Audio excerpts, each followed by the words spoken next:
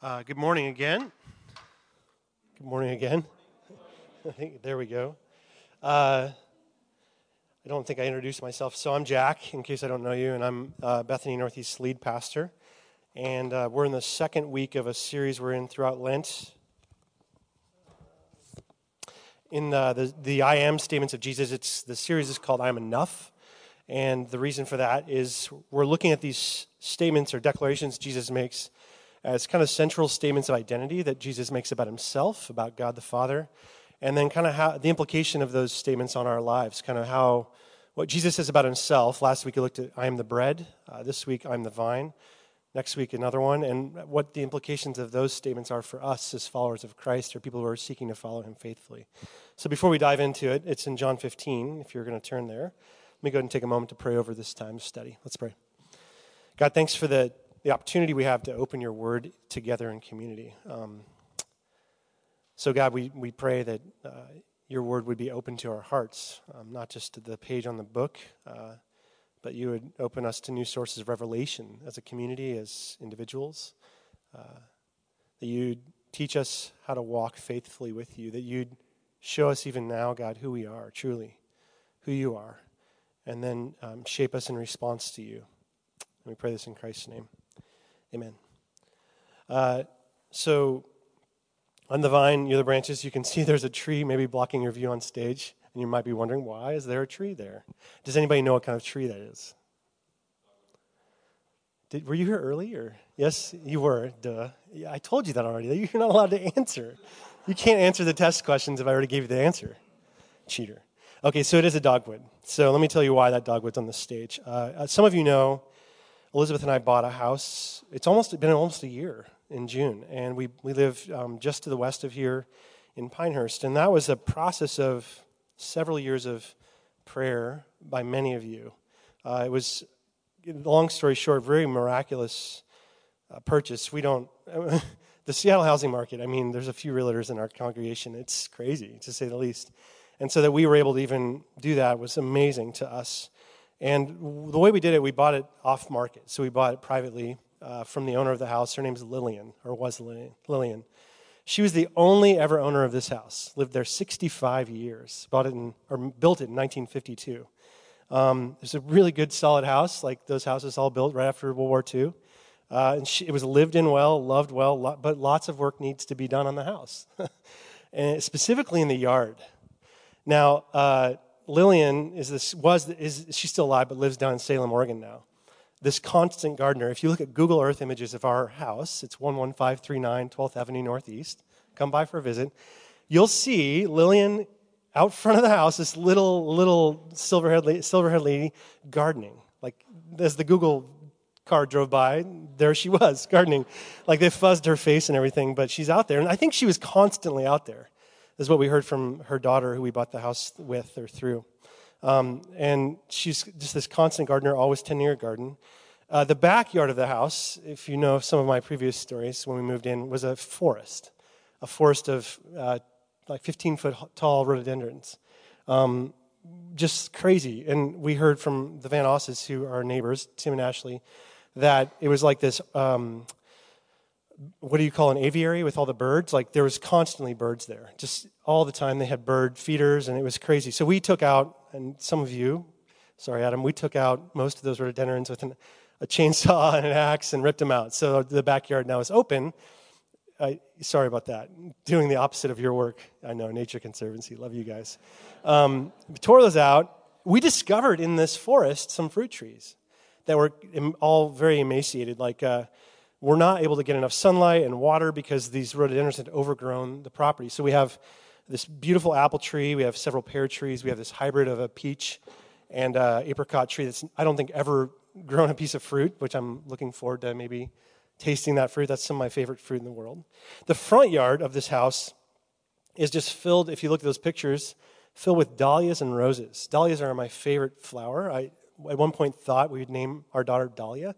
We're not enough of a hippie family to do that. But they're beautiful flowers. We could literally have one of those stands on the front of our house and sell dahlias all summer. So 11539 12th Avenue Northeast. I'll have a coin box out there. No, I'm kidding. And then Elizabeth recently discovered that there's over 40 rose bushes in this very small front yard. Very small. 46 to be exact. We're going to actually have a sale, and this is not a sales pitch, by the way, of rose bushes. So if you want a rose bush, come talk to us. We have quite a few, and we're going to, this one corner in particular, dig out a few. There's a bunch. I mean, you can't even walk and put this tree in there. And the reason for a dogwood, the reason I want to put this dogwood in is because we planted a dogwood, Elizabeth and I did, on our wedding day. So we got married at her parents' house in Anacortes 15 years ago in August, and we got married under this old oak tree. Like I said, we're not hippies, but you might think we are. And instead of doing a unity candle, we planted a tree, and planted a dogwood tree. And it's been fun to watch that dogwood grow up over the years. And there was a couple years where we thought it was not going to survive, and it's just beautiful. It's slowly growing up. And some of you are hipsters. You have no idea what I'm talking about when I say hippies, do you? You have no clue, do you? So this is the theme, and the reason we did this tree is this is like the theme that's been running through our lives. In fact, if you look at our wedding bands, on our wedding bands, we have the same wedding bands. There's the vine and the branches. And we chose that image because that was really the theme of kind of our engagement. It has been the theme of our marriage, this idea of, as Paul says in Ephesians, two becoming one. But we really read that as not one flesh, but kind of one vine, being grafted into, our families being grafted into one family, becoming one family. Our stories of faith being grafted into one journey, one faith journey, so to speak. All that to say, okay, our homeowner journey, our lives together, our marriage, we've been deeply interested in and invested in and committed to growth as a family, as a couple. Continuous, organic growth. It's just who we are as people. We love to garden, we love the woods, we love the idea of growth. And I'll just say, if you're following Jesus today or you're interested in following Jesus, it's true for you too.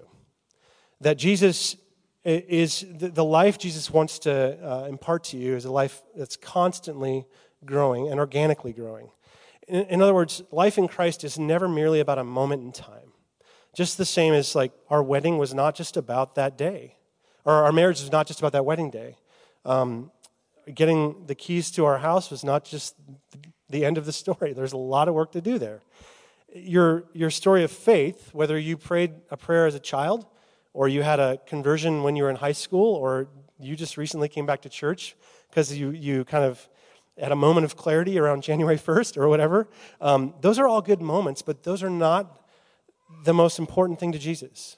The most important thing to Jesus, what we read here in John 15, is continuing to walk into his story, growing up in Christ, as Paul says in one of his letters.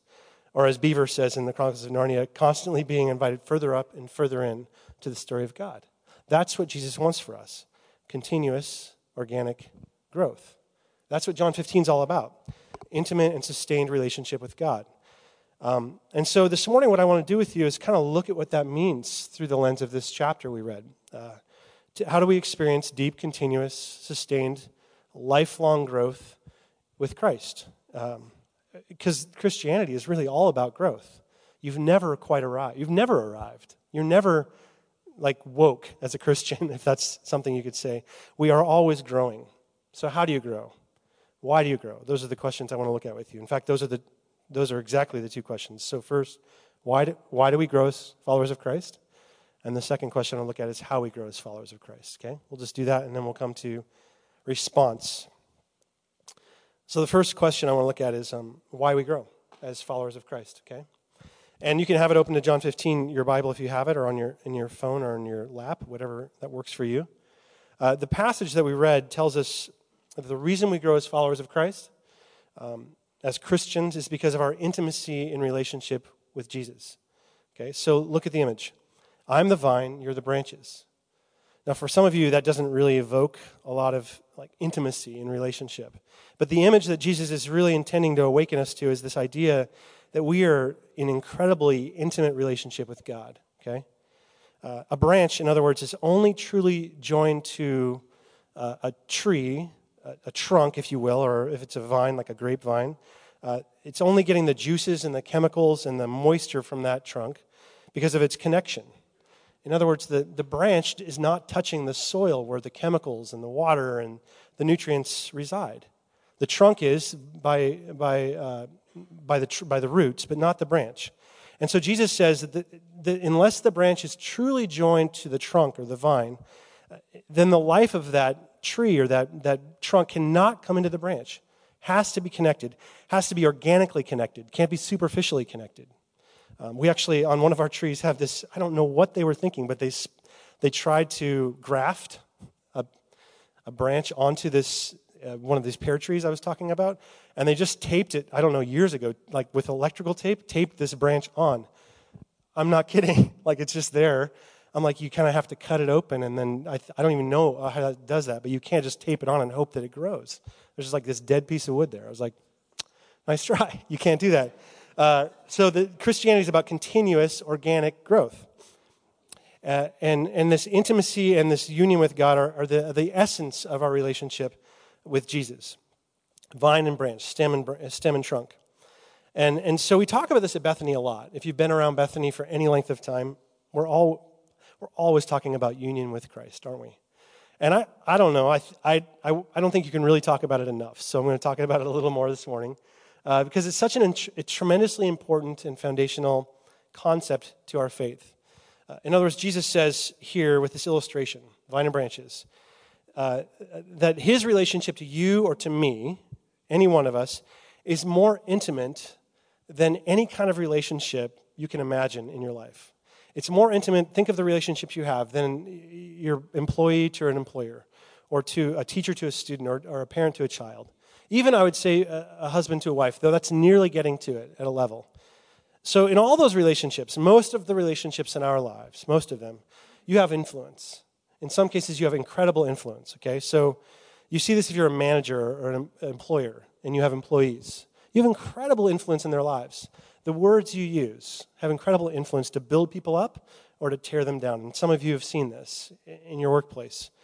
You see this with teacher and students. We live across from an elementary school, and every day in the classroom you see these kids, walking out, kind of hanging their head, and you kind of wonder, what did they hear in class that day? Do this, get that. Don't do this, lose that, You see this in parent-child relationships.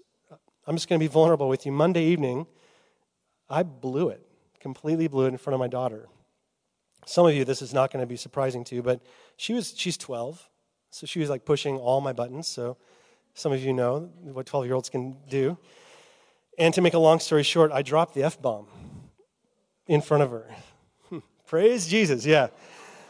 I've never done that in front of Marin, never in 12 years. I used to swear quite a bit, a few of you that have known me for a while. And my wife, Elizabeth, looked at me with this mixture of kind of horror and amazement, like, rough day, huh? And Marin's just like laughing. She's like this, just because she'd heard the word a few times. I think she goes to public school, and so she couldn't believe I said that. And I was really in shock. I was like, oh no, what did I just do? Because I know from my personal experience, like I said, I used to swear quite a bit, the amazing influence your parents can have on you. The words in my family growing up, language was just this kind of constant, we just constantly were swearing at each other. It was like the environment I just grew up in, constant conflict between me and my parents, my mom and dad. There's this verbal warfare that we were engaged in all the time. And that affected me profoundly, like really profoundly. It took a long time to unwind that.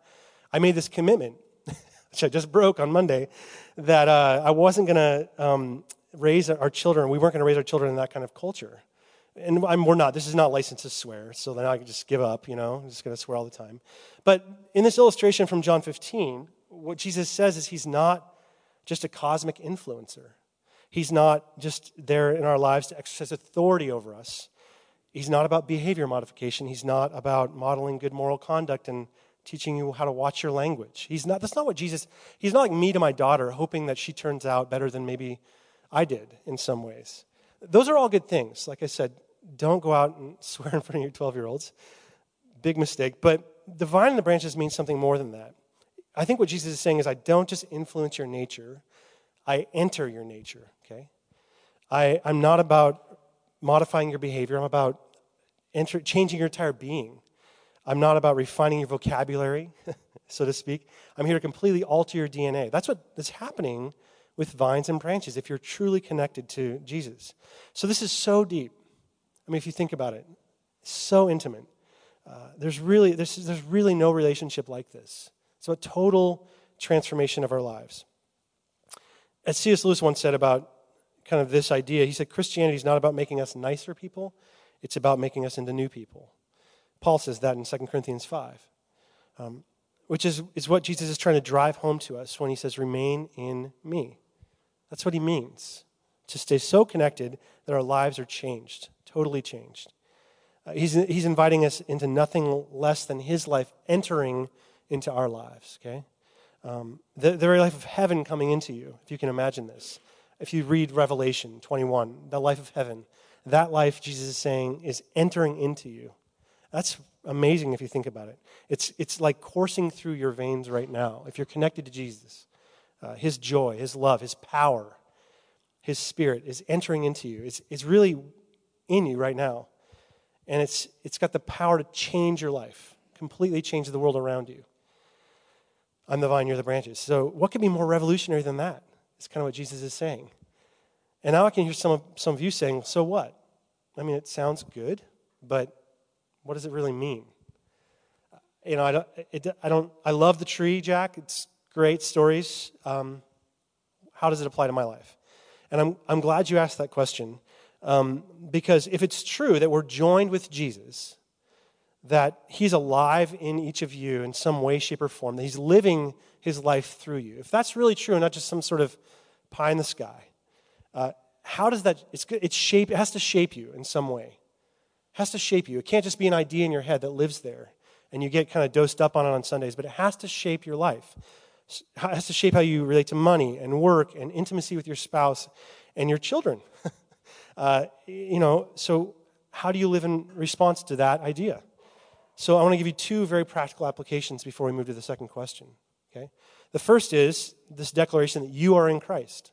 Okay? And we say this a lot, but I want to just drill this home to you. When you feel defeated, when you kind of feel ensnared like by a besetting sin, or like you're never going to get over this thing, this bad habit, me swearing or whatever, a hang up, when the enemy accuses you of something in your head, your heart tells you to retreat in shame. You're never going to be good enough. You can tell your heart, I am in Christ. I am one for whom he died. He lives in me. So my life, we said a couple weeks ago, my life is hidden with God in Christ. You can say that to your heart. So you can swear in front of your 12-year-old daughter. You can say, my life is hidden. My life is hidden with God in Christ. This moment does not define me. This does not define our relationship. It may be a blow, but we continue to walk. You experience something at work that really crushes you. Pause. My life is hidden with God in Christ. My work is hidden with God in Christ. Christ is in me. I can take the next step. Hard stuff is happening in our world. Really hard stuff. You read that stuff and you say, my life is hidden with God. Our world is hidden with God in Christ. Christ is in the world. Those moments do not define you or the world we're in. Jesus does. Okay? He lives in the world. So I'm in Christ. That's the first thing. The second is, Christ is in me. It may seem like the same thing, but it's the flip side. So Christ is in you. You're not left on your own resources. The vine inside, connected to the branches, means that his obedience, perfect obedience, his power, his abundant mercy is a resource to you. Think about that. Christ in you is greater than anything your heart threatens to tell you. 1 John 4:4.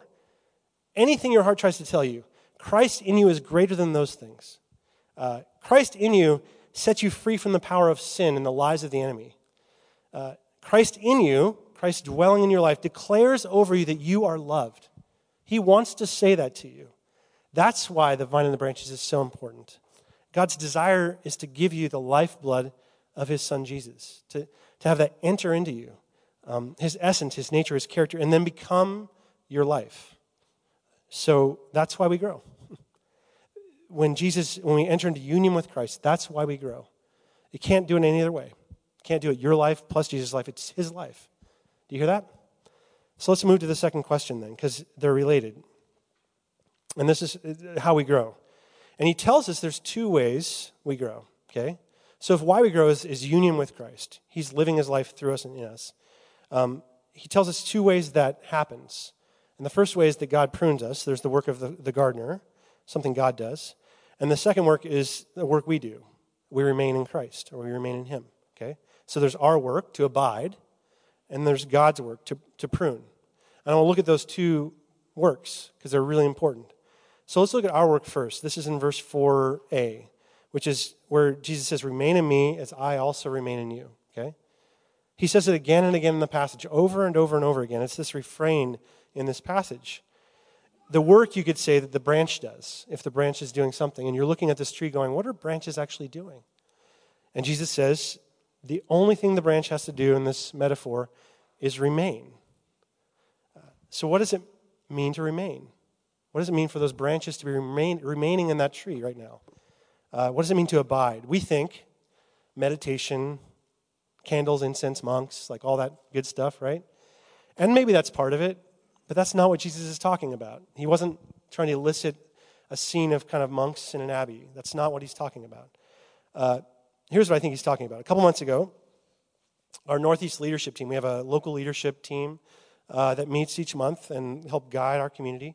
We were meeting, and part of our devotion time together was to study Psalm 1. And we're studying it. We're seeing kind of what it held for us as a group, but also our church. And so if you know that psalm, it's a really rich psalm, especially the first 3 verses. Let me read those. This is what the psalmist says. Blessed is the man or woman who does not walk in step with the wicked or stand in the way of the sinner or sit in the company of mockers, but whose delight is in the law of the Lord, who meditates, there's that word, meditates on his law day and night. That person's like a tree planted by streams of water, which yields fruit in season and whose leaf does not wither. Whatever they do prospers. So we read that, and it led to this important but maybe obvious question to you. What do trees do? Like, what are they doing in this metaphor? You have people who are standing, sitting, and walking. We're not supposed to be like them. You know, don't be like a human being. Be like a tree. What do trees do? And we dwelt on that for a few minutes, and I've never been a tree, so I have no idea. Like, can't ask a tree, what are you doing right now? But the psalmist says you need to be like the tree. And then we prayed around that for a little bit, and then somebody in our group said, well, trees drink. If you want to put it into an action verb, this tree is drinking right now. And that's what abiding is all about, is just being so rooted, being so in that soil that you're drinking deeply from that soil. That's where you're drawing your life from. So don't walk, don't sit, don't stand. Instead, just grow roots that drink deeply. That's what Jesus is trying to get at here. That's what it means to abide, to grow roots that are so deep that you drink from that soil of God's word. And that's why he says in verse 7, if my words remain or abide in you, then you will bear much fruit. It's all about letting the word of God come up in and through your life. So what does that mean for us to have the word of God abiding in us? For to be so rooted in God's word, that the waters of God's word just course through your veins. I'll just say it's one thing to read the Bible for information, like just study it. It's one thing to get inspiration from it. And it's a totally different thing, to dwell or abide in God's word. Totally different. I don't know how many of you have ever done that.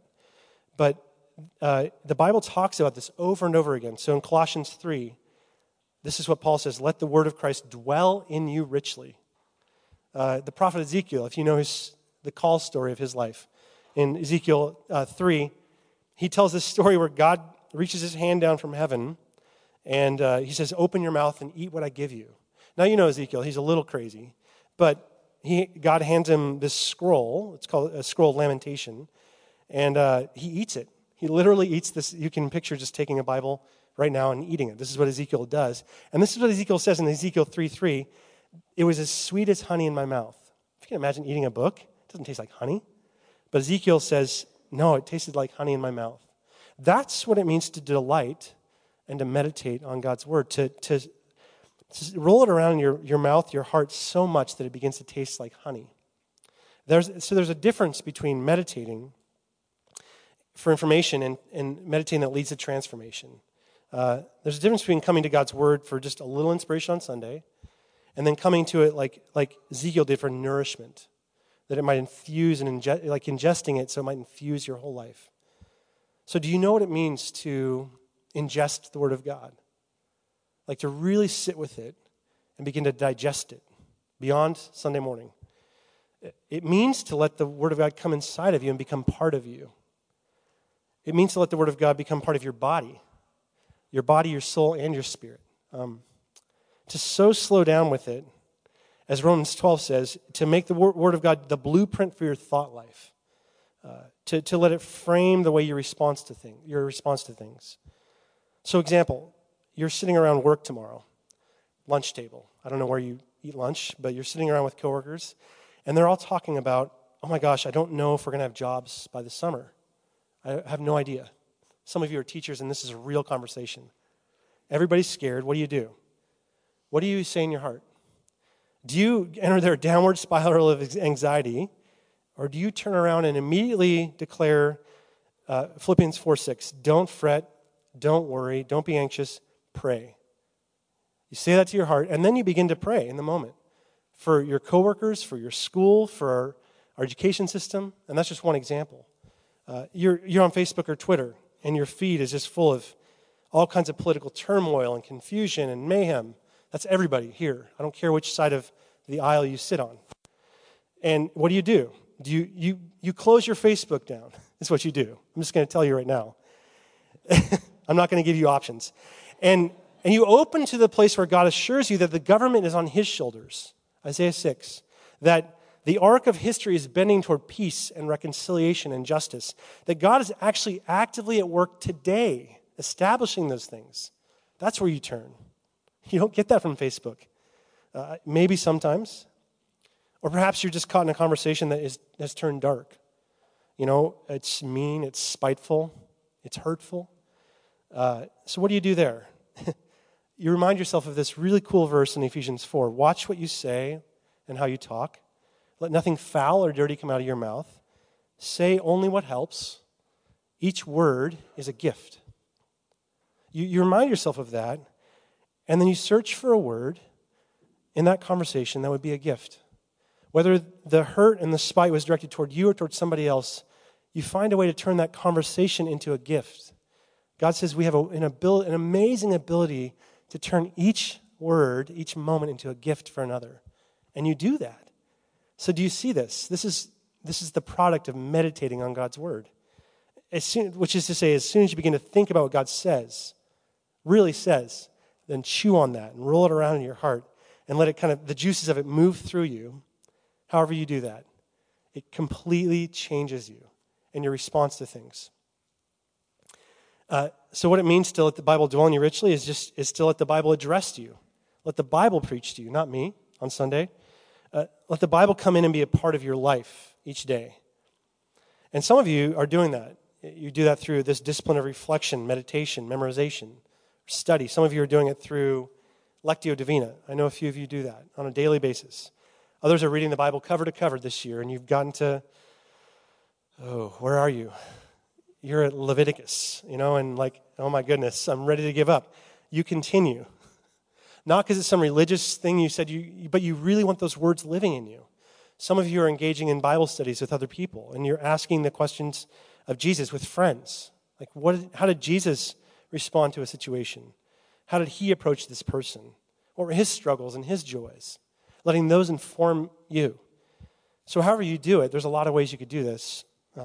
What Jesus is inviting us to is nothing less than the Word of God shaping us in the way we think and breathe and look at ourselves and look at the world around us. So I'll just ask you before we go to the second part of this, where is God's Word in your life today? How is it shaping your life? Are you abiding in God's Word, like in the way I've just described? Is it really interpenetrating your life? Vine and branches, remember the metaphor Jesus uses. Are you allowing his word to come into you and shape your response and allow you to grow into the person you can be?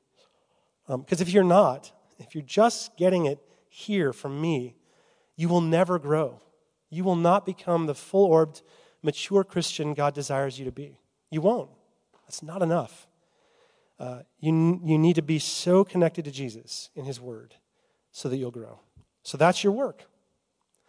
But there's also God's work, and this is the fun part. And it's painful too. Verse 2, this is what Jesus says. He cuts off every branch in me. So I've just talked about that. Remain in me and I remain in you, and you'll bear much fruit. Check this out. He cuts off every branch in me that bears no fruit. So there are some branches that are connected to the vine that are not bearing fruit. Well, every branch that does bear fruit, he prunes so that it'll become more fruitful. The first part of this, of him cutting it off, we're not going to talk about today. That's kind of mind-blowing to think about, that Jesus actually cuts some of us off. That's kind of mind-blowing if you think about it. But I do want to look at the second half here, where he says that every branch that is bearing fruit, because I've just said, hey, if you meditate on God's word, you're going to bear fruit. And then God turns around and says, by the way, I'm going to prune you back when you start bearing fruit. And you kind of go, but wasn't that the invitation? Am I not to be fruitful? Like the fruit of God's Spirit, joy, love, peace, patience, kindness. Why would God cut that back? And so I want to try and address that with you. The vine dresser, this is God, the Father, the gardener. He's someone who, I think what he's doing in this metaphor is he's trying to bring the very best out in a vine, the very best out in a tree. It's full potential. It's full productivity. And he does that. He says that. He does that through attacking it. I'm not saying God's attacking you, so to speak, but he does that through cutting it back. And I didn't quite understand this very well until this week. I came home, and there's my wife, just walked in. I feel terrible now. I did tell her I was going to say this. So I came home after church last week.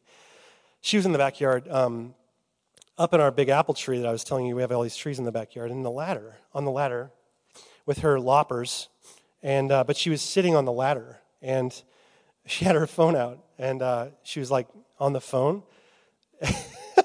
She was fubbing. What is that? To snub on your phone, to fub. Some of you know what that means. Yeah, fubbing. So she's there. These guys and I talked about it on Monday, and they're like, I thought they knew what that word was because they're all young and hip, but nobody knows what that word is. So she's on the phone, and I'm talking to her, and she's like doing things like this. I say, hey, what's going on? Because that's our 12-year-old daughter's job in our family, is to ignore us on the phone. And so she's on the phone. I'm intrigued. What's going on? And she's watching YouTube videos on the top of a ladder on how to prune, because we've never pruned anything in our lives. And she was discovering all these cool things about pruning. So, for example, there are different varieties of fruit trees in our backyard, and they need to be pruned differently. Every tree is not the same.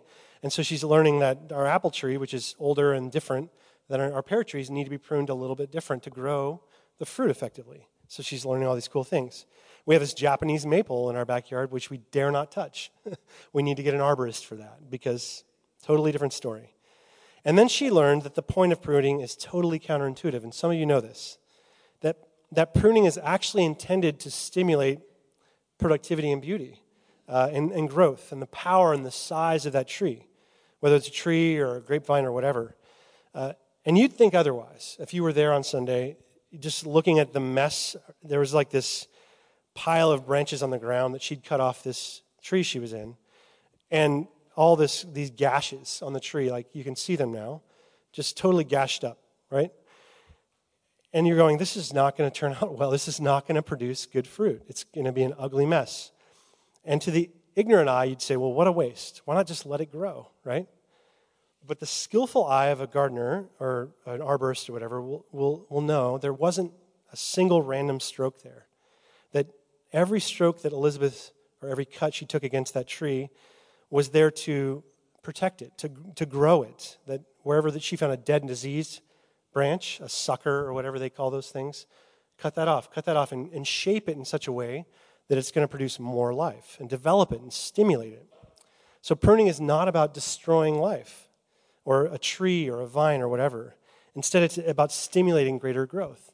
How many of you know that? You probably knew that already and just wasted a few minutes. Okay, good. So the advantage of pruning, when looked at spiritually, can really be put into one phrase that I heard a preacher I know put. He said, there's nothing cut off from your life that is not a gain to lose, and there's nothing kept that would not have been a loss to keep.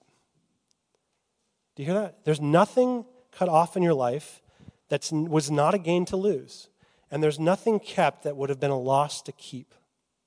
God, everything in your life God is doing, He intends to do. He's a gardener. He's not skillless. He's not just hacking away at your life randomly. And it's kind of scary when you think about it, because it's really running through everything we see in the Bible.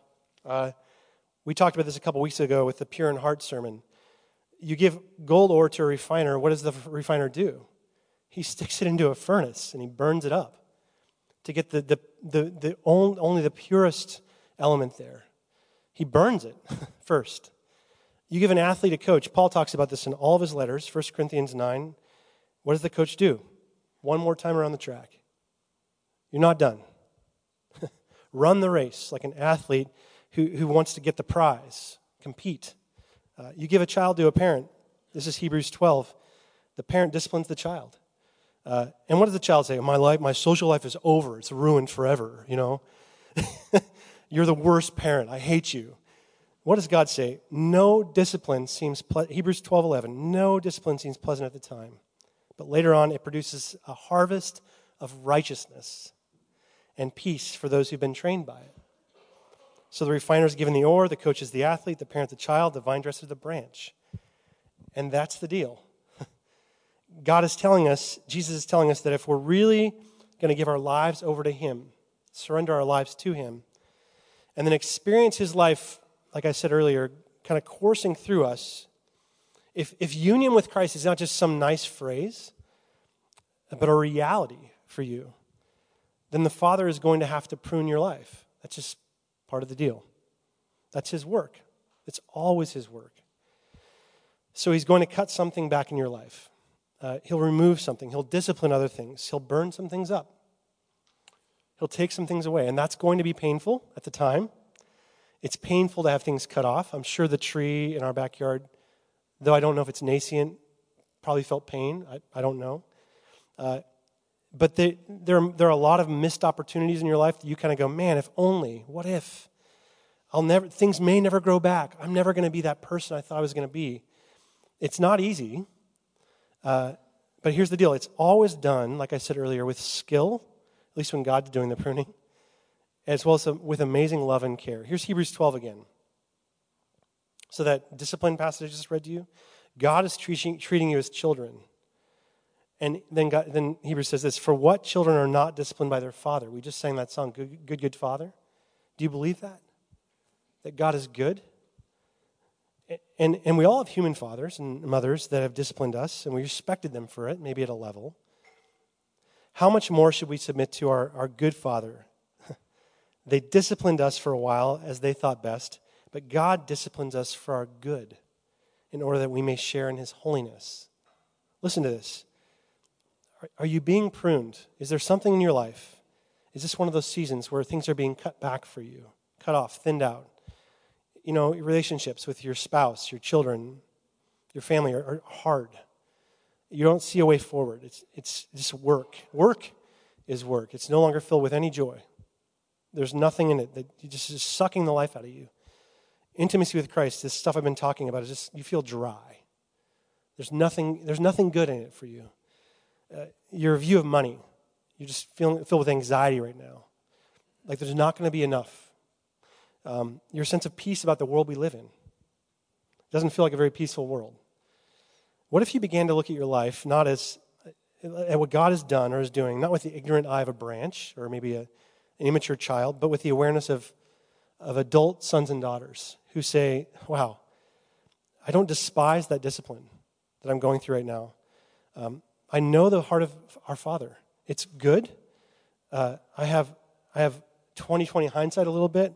I know His intention is to share His holiness with me. He wants to share Himself with me, is what this is saying. His life with me. He wants us to know that we're loved as Christ was loved.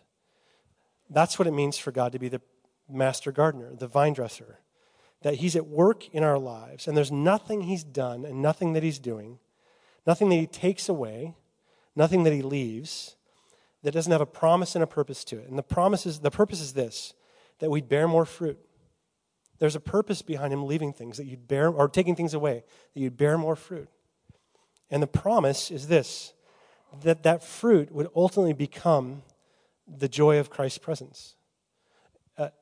Christ's presence in your life is meant to be joyful. And that's what Jesus says at the end of this passage, that you might be filled with his joy. And if you know anything about fruit, and what that metaphor means is that he wants you to be able to share that with others. That's the season we're looking forward to right now, isn't it? When these fruit trees in our yard grow, that there be fruit to share. And so I want to invite you to reflect on a question right now by way of response. I'll invite our worship team forward. You'll see this in your bulletin. I didn't bring one up. Oh, here we go. There's two blank, there's at the bottom, there's under response, there's two blank lines. It says that God is pruning so that God might grow.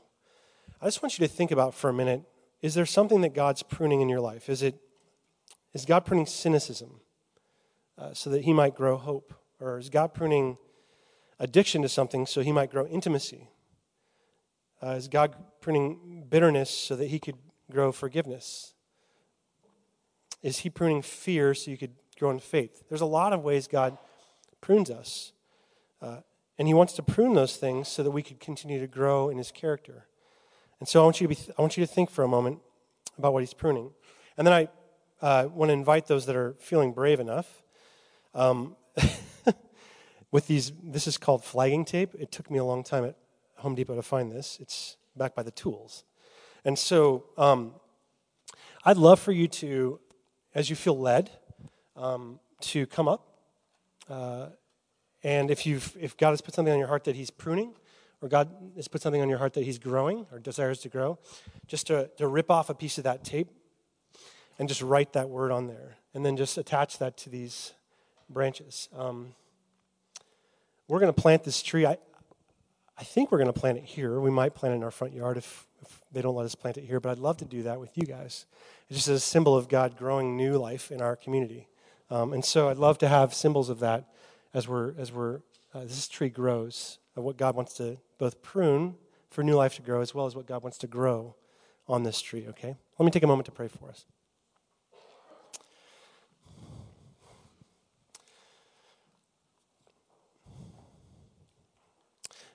Jesus, we just slow down for a moment here. A lot of words. And we invite your Spirit to speak now.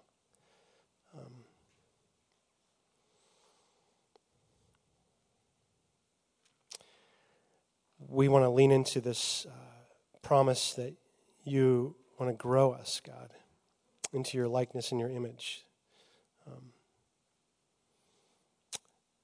And so, God, as we do that, we confess that many of us confess, God, that we haven't been connected to you in this past week or in the weeks even further back. And we desire that, God. We desire to be connected to you, to have your life in us. And so, God, as we come into connection with you now, would you speak to us? Would you form us in response? And God, as you reveal to us areas in our lives that you're pruning, that you're taking back, would that not be a discouragement to us? But would we hear the promise in it that you want to grow us, God? You want to grow fruit in our lives, joy that can be shared with the world around us. And so, God, as you open our hearts to response, we thank you for your work in our lives. And we do this praying in Christ's name. Amen. So again, just take a moment